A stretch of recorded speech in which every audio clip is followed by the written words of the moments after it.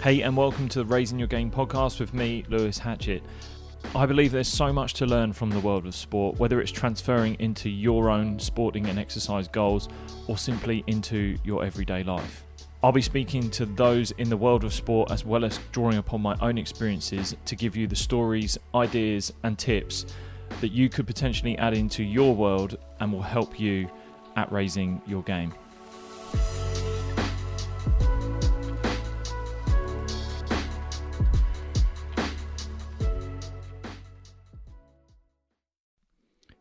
In this episode, I'm speaking with Gary Ward, a highly sought after individual in the world of human movement, injury prevention, and also performance development.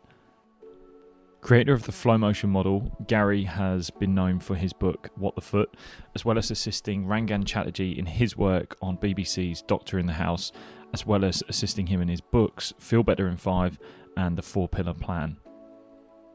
Gary's work has seen him move into professional sport within the Premier League, working with footballers, as well as travelling around the world, giving talks, seminars, workshops on all of his methods to practitioners and professionals, which also is available on his website, findingcentre.co.uk, where people can learn his methods online using those resources. I'm super excited to have this podcast with Gary. For those who are really into their movement side of their sport and exercise, he's definitely someone to check out and go look at his work. We start the podcast where Gary is going into his journey of where he is now and how he actually got there. So I give you Gary Ward. Enjoy.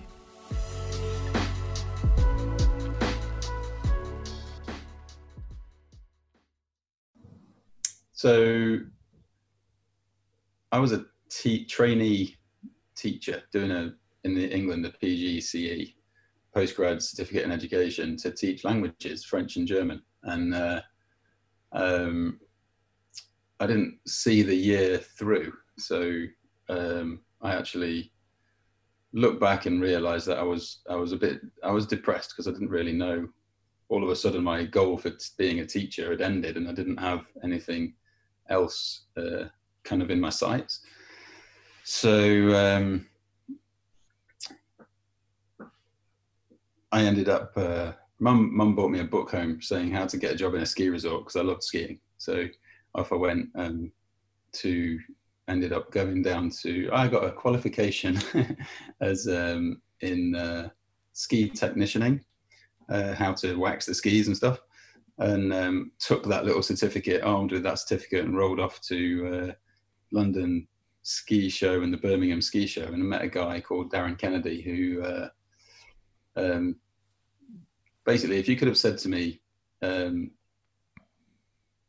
Courchevel was in the Three Valleys in France, was my favourite ski resort in the world at the time, and he basically offered me a resort manager's job in this ski resort, and I'd been offered something like £5 a season and free food to work on all these places, and he offered me a good salary. So he offered me a good salary, and I was like, wow, this is meant to be. So off I went, and I worked out there in a rental store for a year. And the same guy, after one season, asked me if I wanted to come back but be a bit more industry based. So he was setting up a shop, and that shop was going to be a technical equipment shop. So that we became kind of number one shop really for selling skis, boards, and then the boots. And my thing was the ski boots, to manage the hardware side of things, but also to sell ski boots. And it was we arrived in the September or the October.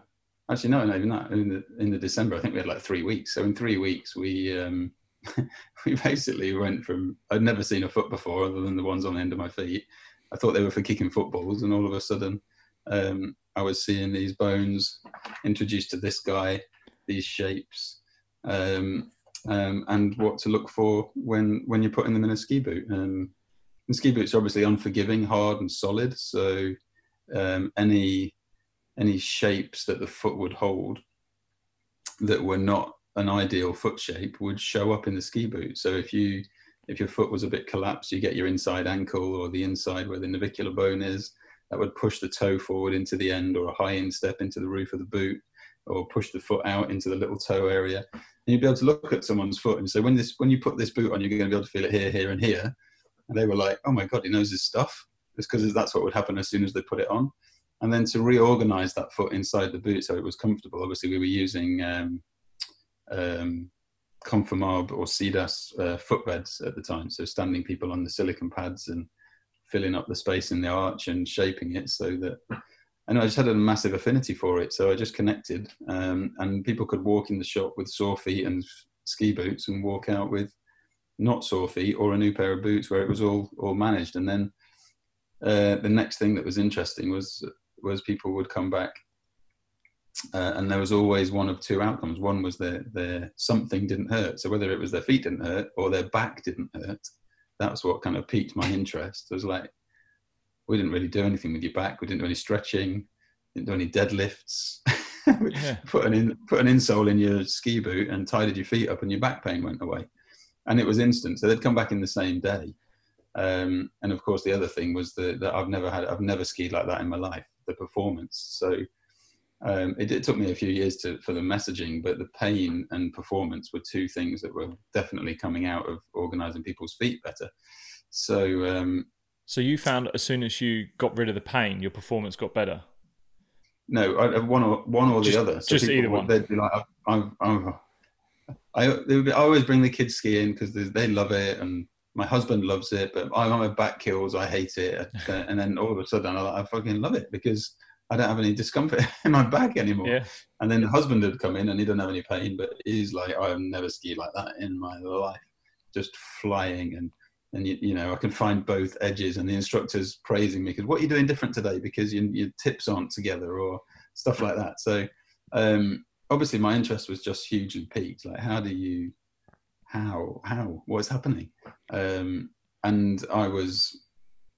that was it. I mean, I basically knew the anatomy up to where they cut it off here. Yeah. and good stuff was happening. But that's not true, because I always joke that I learned my anatomy from Flex magazine when I was trying to learn to weightlift age 16. So I could play adult football. Okay. Right. Yeah, so the next thing I did, finished that one season.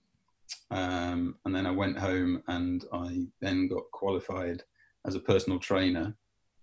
It was it was an easy decision to make, but I spent a lot of time looking at, do I want to be a podiatrist? Do I want to be a physio?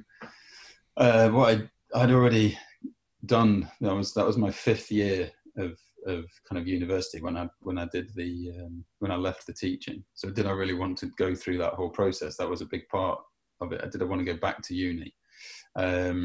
And also, did I want to give up on the skiing and the ski boot fitting and all that? So, you know, a 3-month personal training program was the way. Personal training, sports massage, sports therapy, and then straight back to the mountains. So I won't say the company that I learnt with, but I genuinely, I didn't learn anything through the process because I'd already learnt it all in Flex magazine, because it's just the same old.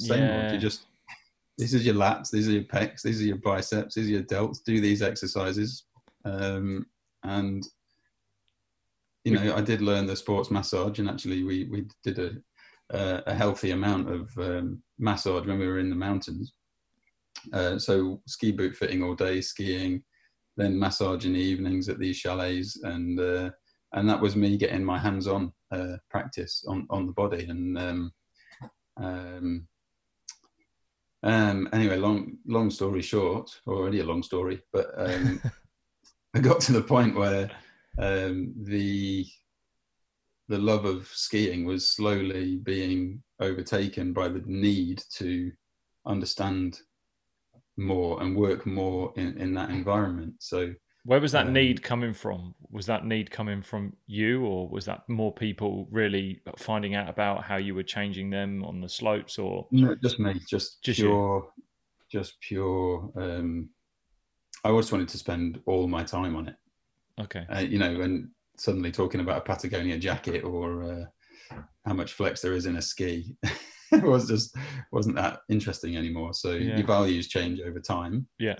And my values had moved totally into this space. So that was when I went and began personal training full time back in the UK, and I managed to personal train in a gym in LA Fitness for about 18 months before moving down to London and working. And in that 18 months, I'd piqued the idea of the three-dimensional movement, the connection of the foot to the body.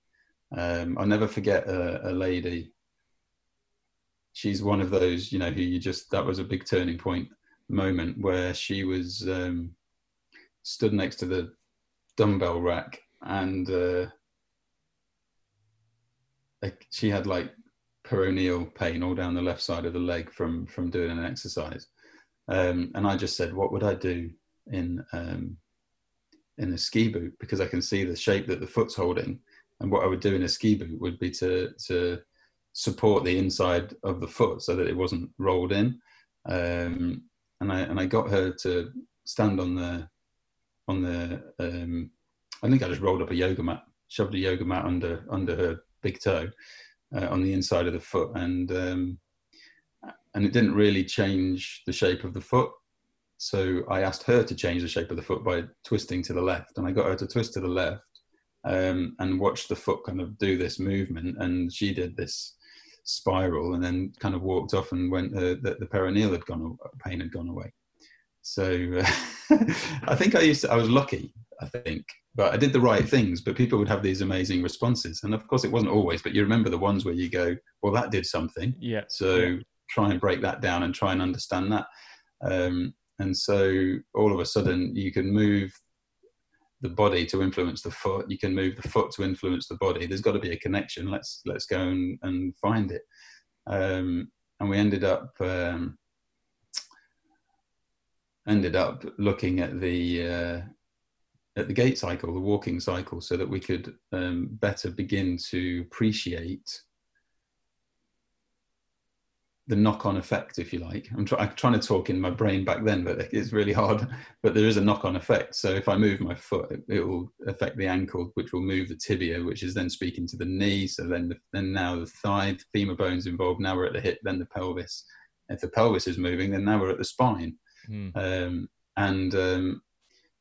that was a crazy period of time, of just every spare moment of just looking at how one bone is speaking to the next bone, and meeting people, specialists in biomechanists, a guy called Hamish Wolfenden, who was he was a specialist in the windlass mechanism, which is the mechanics of the big toe, and they just introduced me like stuff, and you just dial it into the system and grow the understanding. So and then 2007 I started, I think, teaching my first course, and I always figured I was like 2 millimeters ahead of everyone else in the room. I just had this little idea and they wanted to know about it, and so I taught everything I knew in 2 days.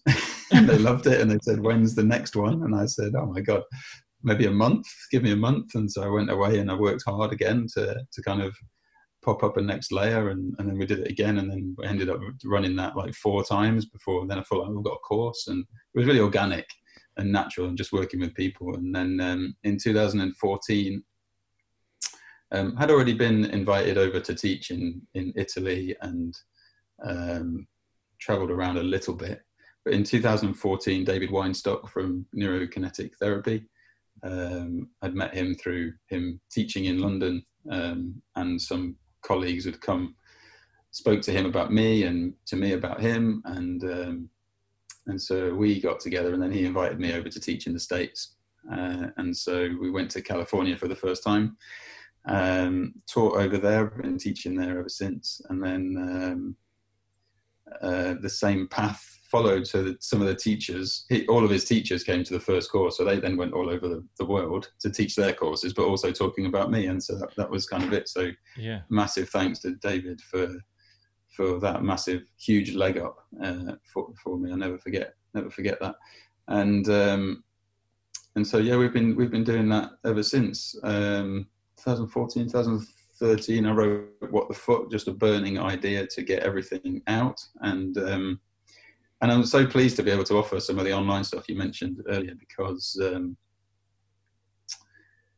in What the Foot it talks. There are these case studies, which are basically the magic moments that I experienced. I'll write about that because that kind of underlines what I'm talking about. And I do think a lot of people thought it was just some kind of salesy pitch to get people on courses. And in fact, you can read the Amazon remarks, and that's what people think. And there's also in there, I don't know if I ever regretted it, but I had my reasons, and I talked about the 6 magic exercises. So we teach a gait cycle that has 6 phases of gait. Well, I've actually got 12 going on in here, but we teach 6, and one of the 6 is swing phase, which can break down into 2. And if you can break the 6th phase into 2, you can break them all into 2, and that's how we end up with 12. But we teach these 7, but in What the Foot I talk about 6 because it's a nice image, and I call them the 6 magic exercises. But I explain that I can't give you the exercises because the exercises aren't exercises. The exercises are detailed explanations of movements that are about the movement of every single bone from here all the way to your head and your fingers. Yeah. And so to be able to just give you them in a book without an understanding was a risk to send you out just wanging these exercises around. And it takes people a long time to refine, to learn and understand the ins and outs of those things. So we've been teaching people who have, they'll have been on my course every year. So they get a sense after 1 course that they liked it, after 2 that they wow, they were really onto something, 3 that it's definitely the thing they want to spend their time learning and focusing on. And then we've seen them 6-7 years every year, wherever we go. And even those people are still trying to refine and understand. It's not and you couldn't give it. So to be able to sell now online and just break down the mechanics for people, just to get started and just to start moving and using, and to recognize that it's going to take a long time. Plus there's also a lot more content. Yeah. And some people will connect with it really easily, and some will connect with it over a longer period of time, and some won't connect with it, and we're fine with that as well. But it's such a huge piece of work. But when you're looking at the movement of, my numbers have just escaped me, 206 bones in 3 dimensions over a single footstep, which is 0.6 to 0.8 seconds in a period of time, when every bone goes in both directions in all 3 dimensions. Right. How are we supposed to watch that on the treadmill? Yeah, it's so infinite. many ways of looking at it, and it's really cool. I'm super humbled to have been exposed to this awareness and to be able to teach it, and now, like you say, to spread it online is a joy. Yeah. I think so, like, all of that story is first off, like, I did a personal training course, and yeah, you're so right, like, that this is, you look at it and go, oh, I knew this, and then also the danger that puts people in. It kind of gives that, I've done this course, and now my feeling was just from being a professional athlete and the people that I was exposed to, in the sense of like the professionals that would come in and would speak about certain parts of the body or like movement, it could be nutrition, whatever. Because I took a personal interest in it, I was just taking it in, and I felt like I learned more through my experiences. And sort of what your story was saying there is like the experiences you had, or the learning you had, was from the experiences that then came after, which is just absolutely what it's all about. It's like getting a driving license, isn't it? Yeah, totally. Yeah, your actual driving starts once you're out on the roads. But I think what's more interesting about what you do is the fact that you didn't go down sort of a medical, you go off and do the medical side of it, and you chose to go and sort of in field and do all your experience and learn this stuff through there, which is, I think sometimes people do get they do get caught up on what the qualifications of, like, experience as a qualification almost. And your experience of what you've seen and the results you've had, like, that can be testimonial and a result-based sort of proven method anyway. So I think so many people get caught up on like, I need to go be a PT right now. I need to go and be like a master's. Now I need to go and do like I need to get every single bit of documentation to tell you how good I am. But actually, how good's your experience? Like what the stories that you can tell from the people that you've worked with, and how it's maybe changed them, because you might see someone that is very similar to like Dave, who you saw as well. Like, oh, he had the similar problem. Let's try out with him. It's fascinating actually, the stuff that you do. I've been thanked by many people over the years for having not gone down that route, because it's actually it can feel like a long way back. Like if some people feel like they need to forget everything they know to learn something new, but as we try to get across this idea, what we talk about in What the Foot is, it's a two-sided coin. And so I kind of loosely give it there's the concentric idea of we must stretch and strengthen, to the eccentric idea, which is basically a movement concept. So we've also got stabilize on the left and mobilize on the right, if you like. But it doesn't mean you need everything that you learn about stability is wrong. We just want to expand it and look at the other side of the coin. We'll look at movement. We'll look at what happens when the body's engaged with the ground, rather than when which is what we're actually taught, was when it's laid on a couch. So open chain, an open chain hip flexion can be done lifting your leg up with zero response. You just get a straight leg and just lift your leg up. That's a hip flexion. But if you do a hip flexion when you're stood up, then you need a whole chain of events all the way down to the big toe and up to the neck to actually take place. So that bit seemed to be the bit that just wasn't talked about. Not to mention the idea that they'll talk about a foot in the last week of the year in June, when everybody's thinking about exams, beer and sunshine and not going to class. That's been the joke for a long time. It's like, oh, we didn't really turn up for foot class because it's just these things that stick out on the end of your leg, right? So to be able to help people recognize that it's not about forgetting what you have learned, and those, large amount of money has been spent on these educations. We just want to help you put it into a context, and that context is movement. And the flow motion model, which is the actual description of every bone and joint movement through that 0.6 to 0.8 seconds, we look at it, it's more like a toolbox inside which you can put all your tools, rather than a thing on its own. It's a context for everything. So in assessment, you can assess and recognize that the fact that you struggle to adduct your left hip, that is going to show up in these moments in time with these relationships above and below. And there'll be a couple of options, and then you can add an assessment of a rib cage, and all of a sudden it will dial it down to these relationships going on. So inside it is an assessment process. Inside it is a movement process for a desired outcome. And it's all based on the actual shape of our anatomy, because we've all got, give or take, some people have bigger pelvises or deeper or shallower. They're actually the same shape, and we all have the same skeleton. And your hip, everybody's hip, whether we have that discussion about whether it's shallow, deep, big, small, everybody's hip needs to be able to do 6 things, and that is to flex, extend, adduct, abduct, internally and externally rotate. And if it can only do some of those well and others not, it's going to have a huge impact on the whole body. And so we very simply take all that complexity and back and go, can you actually get your hip to do those 6 things, but not on their own, on a couch, not pushing against something or pulling something, but in gorgeous unison with all the structures below. So if I can't adduct my left hip, when I do, where do I want my weight? Where do I want what shape do I want my foot to be in? What's my knee going to do? How is my spine going to respond? Is there a rotation? And all of those things. And we work in individual planes, cross-dimensional planes, to help people just explore their body in a very different way. So when you've worked with athletes as well, haven't you? You worked in Premier League. Yeah. Yeah. So what was the impact that this work had on them?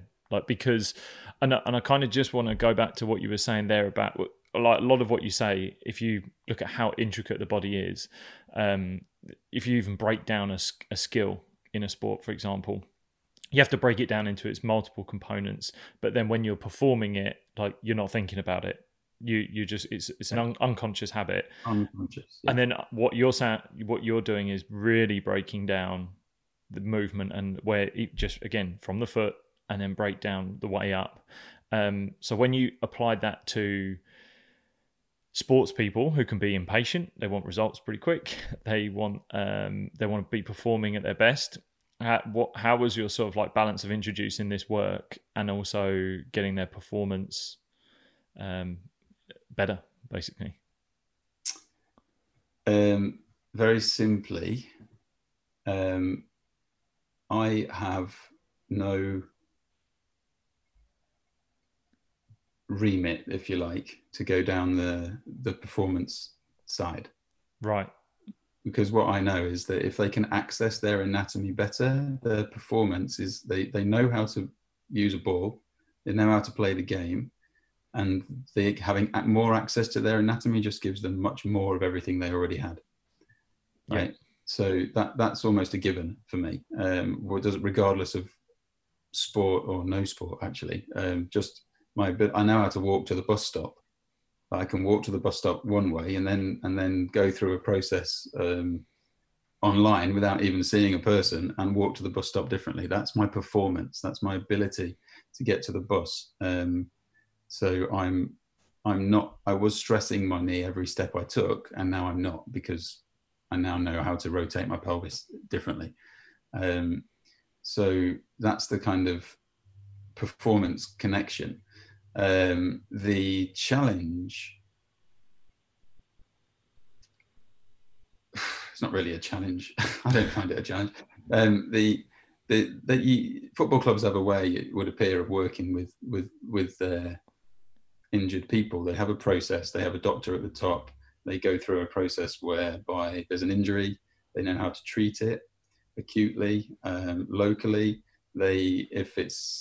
Then it goes on this kind of downward slide, unfortunately. Whereas if there's no outcome over a period of time, the rush is to get them to a specialist, and then the specialist tends to look at it, and then they go to a surgeon, and then there's a surgery, and then there's a rehabilitation time, and whatever. So I guess you either get lucky with your injury and it's treatable quickly, or you end up on that slippery slope.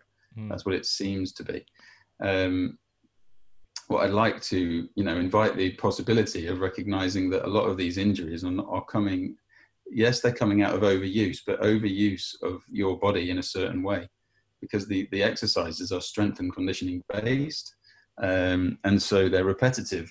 So whether the new fad of 2019-20 seems to be Nordics to strengthen hamstrings, but have we actually taken the time to make sense of why hamstrings are weak if they need strengthening in the first place? Do we understand the role the hamstring needs to have?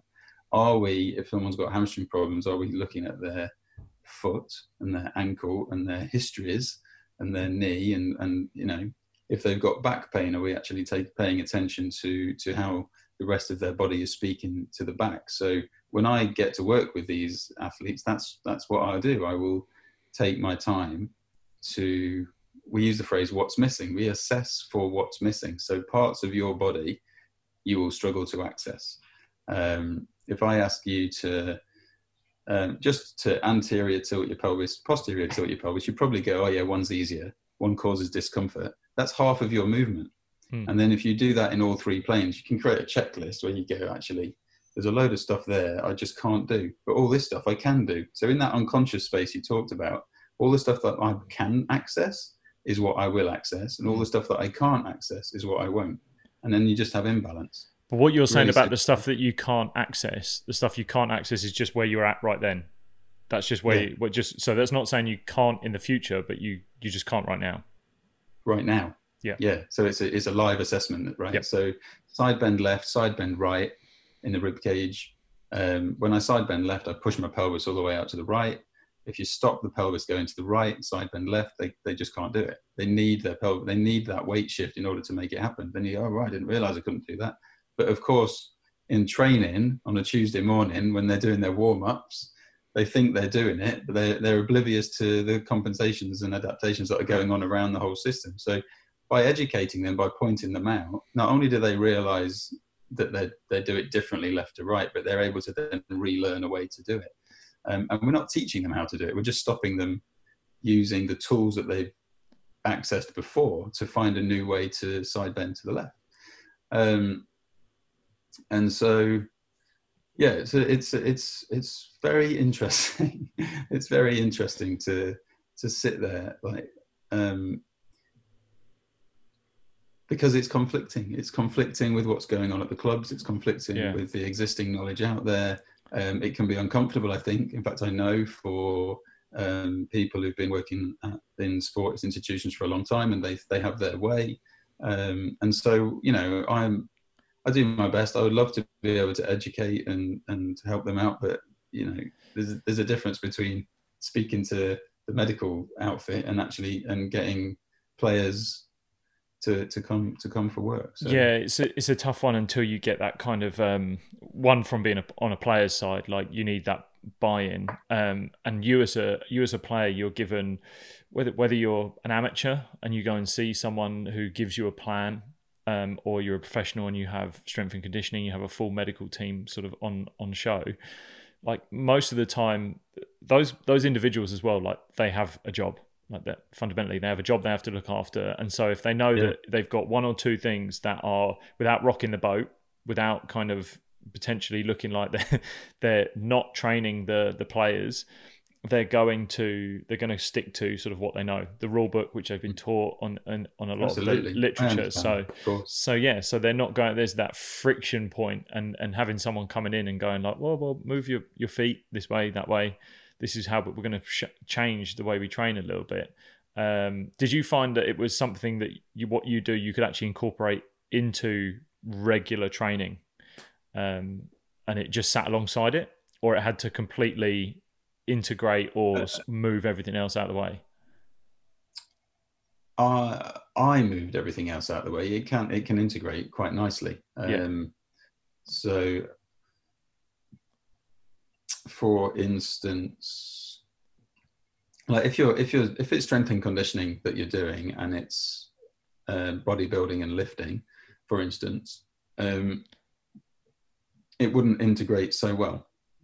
So you wouldn't change the way you do a deadlift or a squat, because you've put in large weight on or whatever, and you stick to the parameters of that. But outside of that, your prep or the way you prepare the body, the warm up, whatever, can all be done in a way where you're optimizing your mechanics for that session and for that kind of whatever phase of training you're in.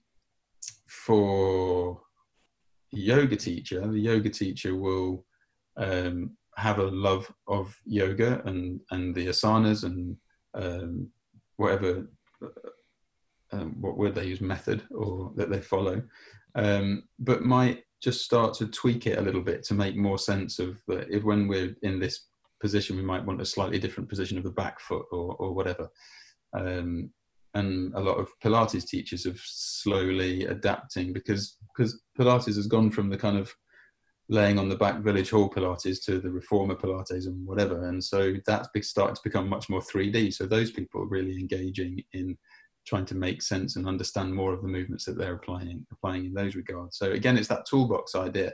What, you know, you've all got your values and your goals that you want to tick off in your own work, and your clients have as well. And we're just looking to help people achieve their goals with an optimal body, rather than flogging a dead horse on one that only has half of its movement available. Yeah. I think, like, I want to get onto like barefoot stuff as well, but one of the things, like, still staying in sport, I just remember, because my feet as a bowler in cricket were shot. We had a couple of teammates who played football professionally as well, and like, if you look at a Premier League footballers' feet, like, they wear boots that are size too small, they cram them in, they just no toenails. Like, I've got a couple of toenails missing, like, they're just battered.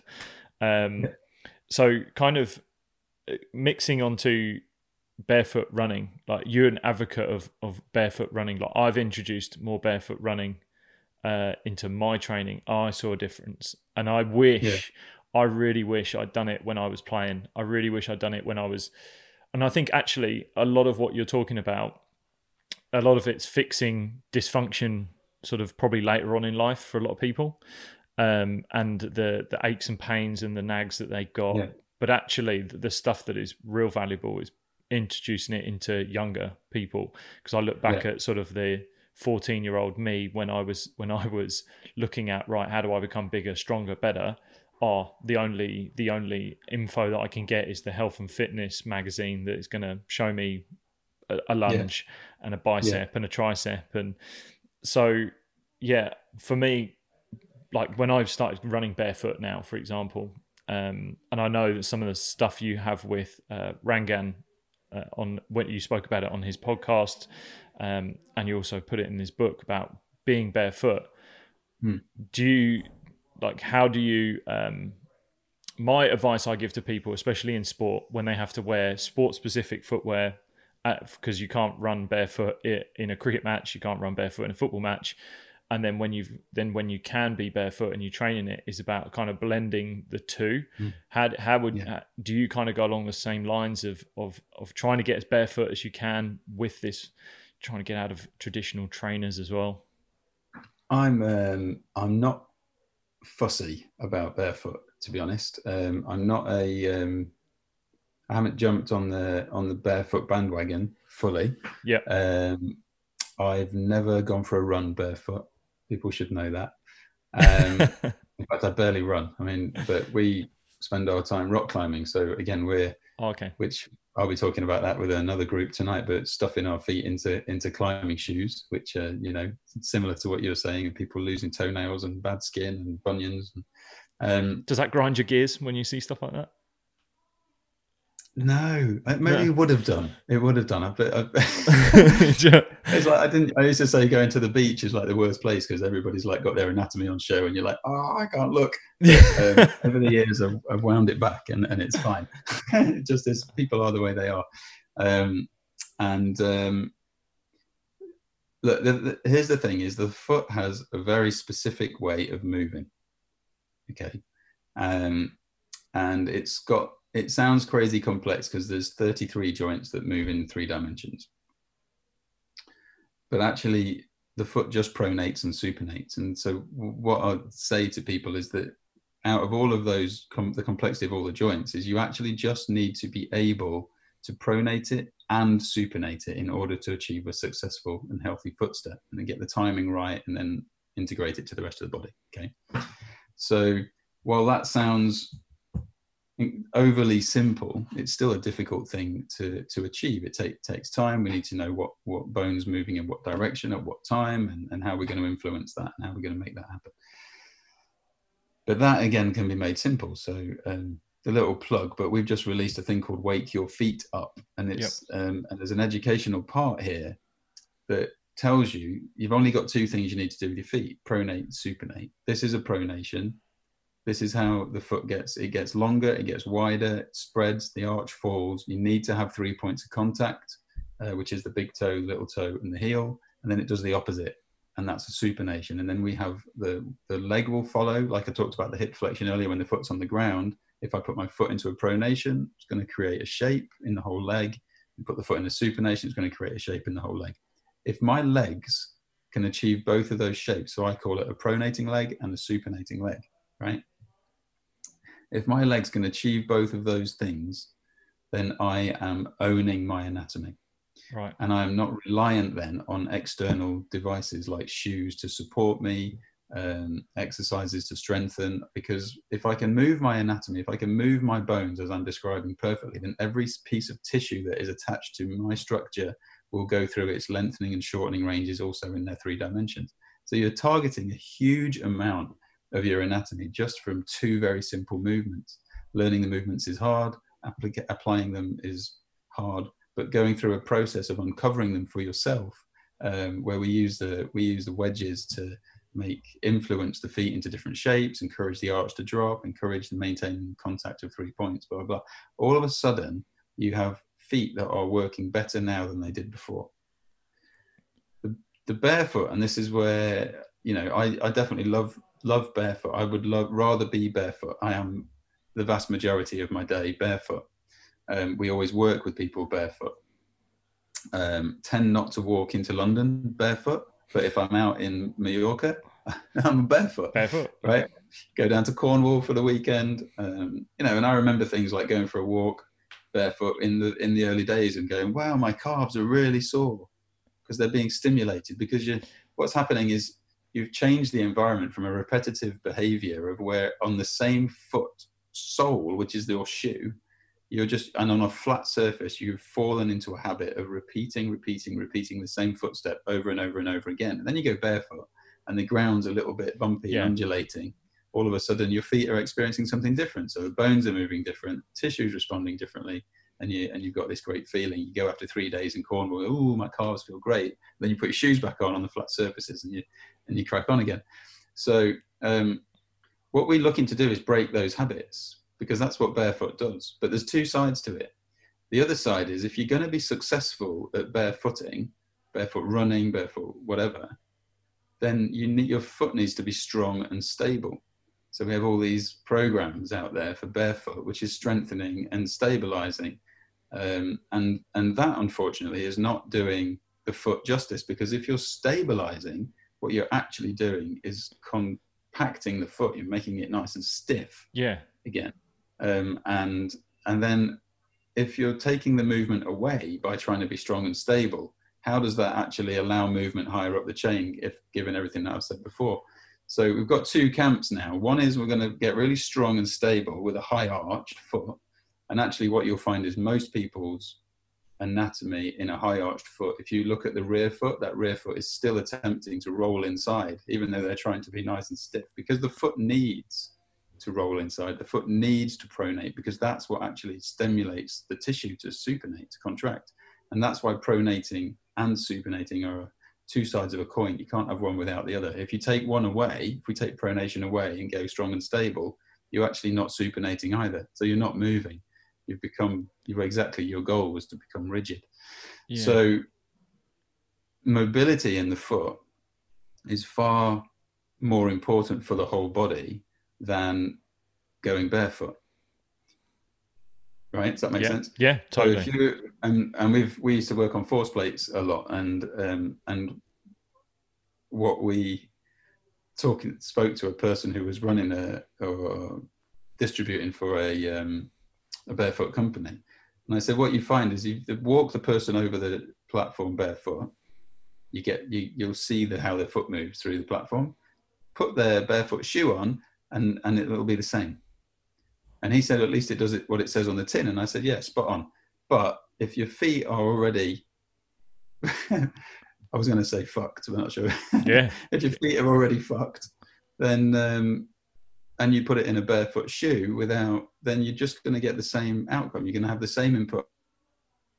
But things can change, because you're probably exposing yourself to different surfaces, blah, blah, blah. My thing is, if we can get your foot to move better and ultimately dominate the footwear that you're wearing, rather than have your foot dominated by the footwear you're wearing, you can be in a very, very strong position. So like you said, you're training, or you've got to play in your cricket shoe. Yeah. Obviously size and fit and all that is super important. But then outside of that, what more could you be doing to make sure that feet are accessible, mobile, and in those ways? So you could probably do a lot for people. Yeah, I think that's a really, really good point about how mobile your foot becomes, because that's what I felt. I felt my foot, and not only that, just general elasticity of my entire body. It was a Joe Rogan podcast, and I can't remember the name of the Iron Man that was on there, but he was an ultra runner, and he was talking about, because they were talking about the fad of sort of like new barefoot people coming out and talking about it, and does he do it? Does he wear his running shoes all the time? And he said like it was horses for courses, depending on, he had a really good understanding and that owning of his anatomy. He understood his body really well. So he would go, if I felt like I was becoming rigid, I put my barefoot shoes on, because I knew my foot was starting to die. Essentially, it was starting to die in those soft shoes, and I think that was a really good example of how he had actually found the blend of knowing and understanding his anatomy. Because I don't know how you must come across so many people who are in orthotics, and I look at the shoes that people are running in, and like you train people in it, and they're sitting in a sofa, like their feet are just sitting in a sofa, and they're dead. And then you get them to do a lunge, and like then you look up the knee, the hip, and you can't move, and you go, well, what do you want to do? I was like, I want to run faster. It's like, well, you can't lunge properly at the moment. Like how do you expect to move side to side properly, and do all of this performance based stuff, which again, I really liked how you explain it, that it's kind of like a byproduct.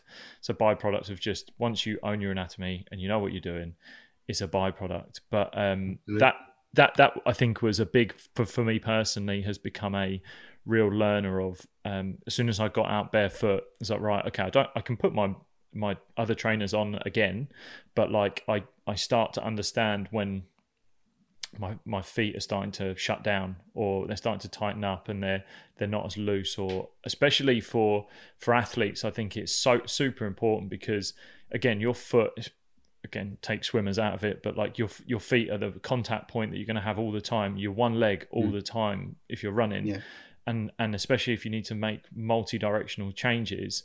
How much control do you have? Do you have control, like as much control as you possibly could have, or are you Tin Manning it? Like, what are you? Where are you at with it? For me, there's a piece that I think I would like to make aware, is because I'm playing in my head with the difference in the stories there, where I'll take my shoes off because my feet are getting stiff, and then they'll get mobile again. And what I'm saying is, do you remember the unconscious part about what's missing? About there's going to be joints in your feet that you just unconsciously don't use, because we know that we can have a room full of people, up to 40 people. We'll teach a room of up to 40 people, and then one of the things we'll do is we'll actually check when they've got their weight forward, knee bent, all on that. Say they've got their left foot forward, and then just check if they can keep their first metatarsal on the ground and the fifth metatarsal on the ground. And the vast majority, nobody can keep both down. You're in a room of 40 people, do that 7 or 8 times a year around the globe, and all of a sudden you're into 300 people, and you've not found anyone who can keep both metatarsals on the ground. Add then all the clients who you do the same check with, nobody can do it. Some people can't do either. And so if you're one of those people who says, I always get hard skin under my second and third metatarsal head, that's the second and third from the big toe knuckle, and you've got hard skin under there, that's because that's where you're standing. You're standing on your second and third bones, not using your first, fourth and fifth. So we have to create an environment for you to put those chaps down. So everybody, in my opinion, on one foot at least, or most likely both, up in the 90%, are unable to actually stand and put weight through the appropriate parts of their foot. What this means is that they're only able to access parts of their foot, not other parts of their foot. And what that means on a more micro level is that they're able to move some joints well and other joints not. And so if the foot stiffens up and they go, I'm going to take my shoe off and go for a jog, what they're going to do is feel looser to the point where they know loose. Right. And because what they've done is they've only been able to loosen the joints that are actually the ones they can access. Whereas the other ones will just stay the same. Yep. Because they don't use them. They're still running around on one knuckle with a heel rather than the other one. So everybody has what we call a tripod. The optimal tripod is first, fifth and calcaneus. For everybody, they then organize it. They must have one somewhere, whether that's calcaneus, navicular and big toe, they'll still find it. And so for a lot of people, you'll find it second, fourth toe, second, third, big toe, third, and the heel, inside of the heel, outside of the heel, whatever, but it's not the one that we want, which is something that we want to promote everybody to be able to have access to. So all of a sudden there's feeling loose, but neurologically you go, this is me feeling stiff and this is me feeling loose. This feels better than this. So I feel good again.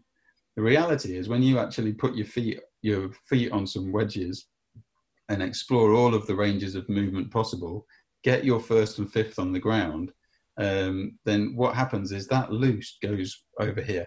Right. And that increase is exponential. Right. And so that's what we want people to notice. That's what we want people, and you can do that in the comfort of your own home, which is why I've created the Wake Your Feet Up program. Because to take ownership of your body is to go, my tripod is in this part of my body, in my foot, sorry, and not in this part. And if I do this and do this movement, I can spread that load, I can distribute that load more. Now I'm actually starting to move the whole foot, mobilize all of the bones and the joints rather than just the ones that I did before, and put life into the ones where I didn't have movement before. Yeah. And that's what really starts to reorganize your brain's perception of what your foot is. And that's what really starts to change those habits, so that we can then you will be more comfortable going out barefoot, but you'll also be more comfortable wearing a shoe.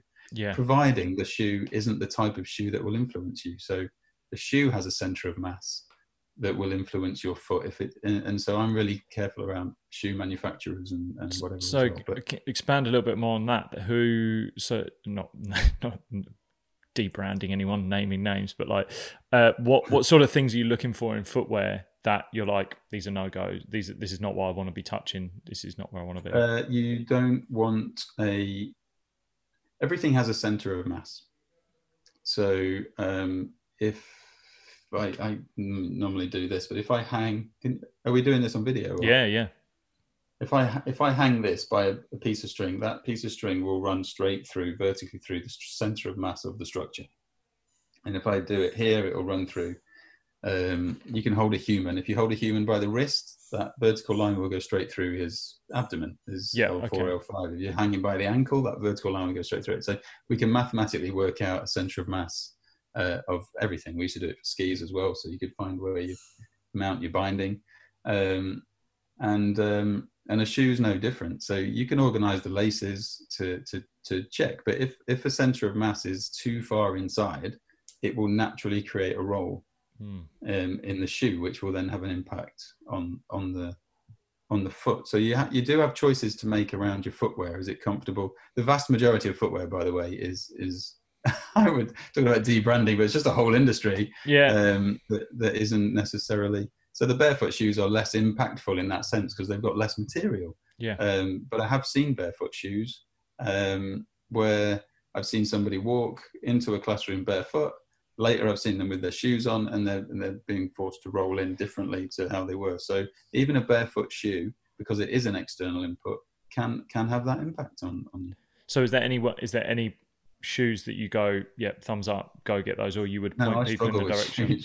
Really, you are just really as barefoot as you can get to. I absolutely despise buying shoes. Really, and so when I do find a pair, the last pair, I don't even know the name of the brand. They were not the prettiest, but they're just really nice, and I wore them a lot. And I had an Under Armour pair, which I had for way too long, and because they were so good. And then when they finally carked it, I found out that Under Armour seemed to have changed their shoe again, so I'm less happy.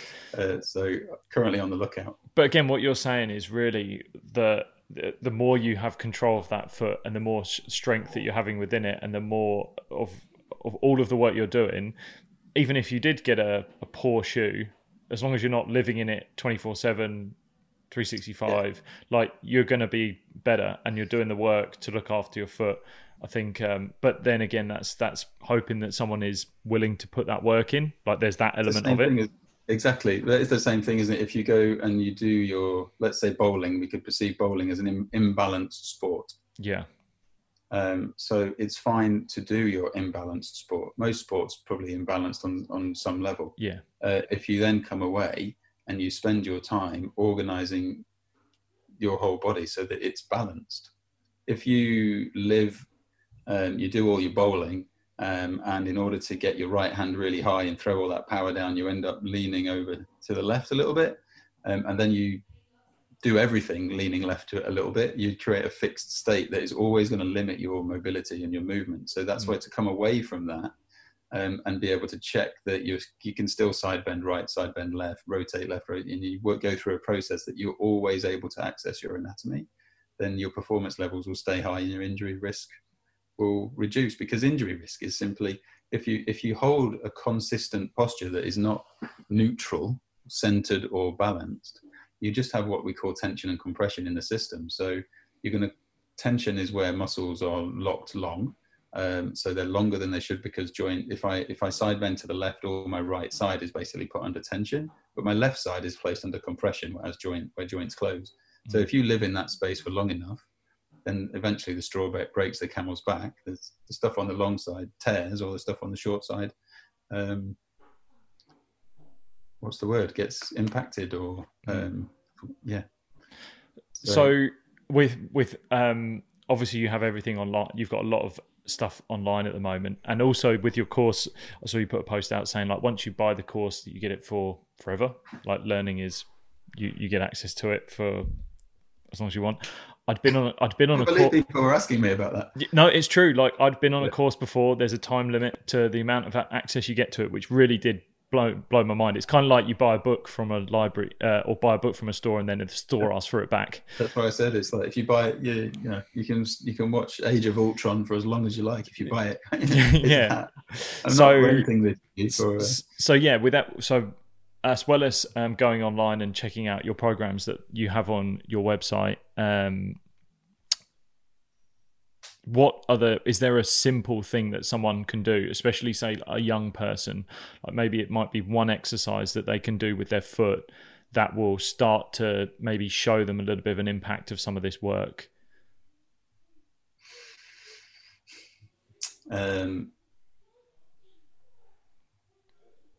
Without having any stuff, I think my number one thing for anybody to go away and try to do would be to get those 3 points of contact we talked about right on the ground.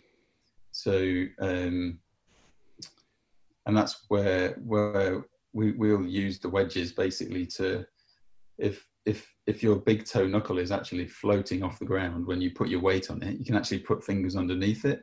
Just shove a tea towel under there to fill that space and start bearing, almost like a front leg lunge, but just bearing weight on that tea towel. So your brain is getting an experience of putting weight through the toe rather than weight through the place that is not as optimal. And things start to reorganize. And the other nice one is, because a lot of people lift their big toes up. Yeah. If you lift your big toe up,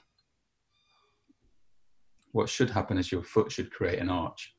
So if I want to create an arch, let's say we do it in my left foot. If I lift my left big toe up, I can rotate my body ever so gently to the left so that the leg is rotating outwards and the big toe is lifting, and you should be able to formulate an arch shape. And if you can keep the 3 points of contact on the floor, you've got yourself a strong foot, a winning little movement that would generally be new. So, and also if anybody's lifting their toe up and their legs are rotating inwards, then you probably should do that one, because that's going to highlight a large weakness that will carry through the rest of your body. Good. Oh, that's awesome. Yeah, I think for me as well, like making, like what you've done, making something this stuff accessible is the biggest thing. And if you can do this early, I was given a bit of advice, literally, and these were the words that even my dad said to me, was like, if you're going to be a professional sportsman and you're going to go into cricket with the forces that go through it, look after your feet. Look after your feet. Like that was his advice. And Dad say. Yeah, I mean, at the time, you can't look at it and you go, well, at the time there wasn't really the information out there. There wasn't really much sports science in the sport.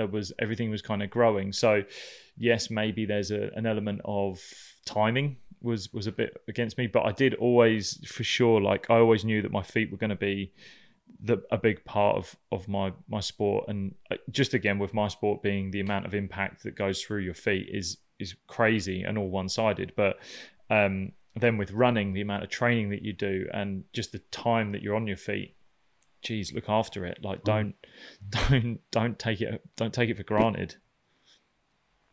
No.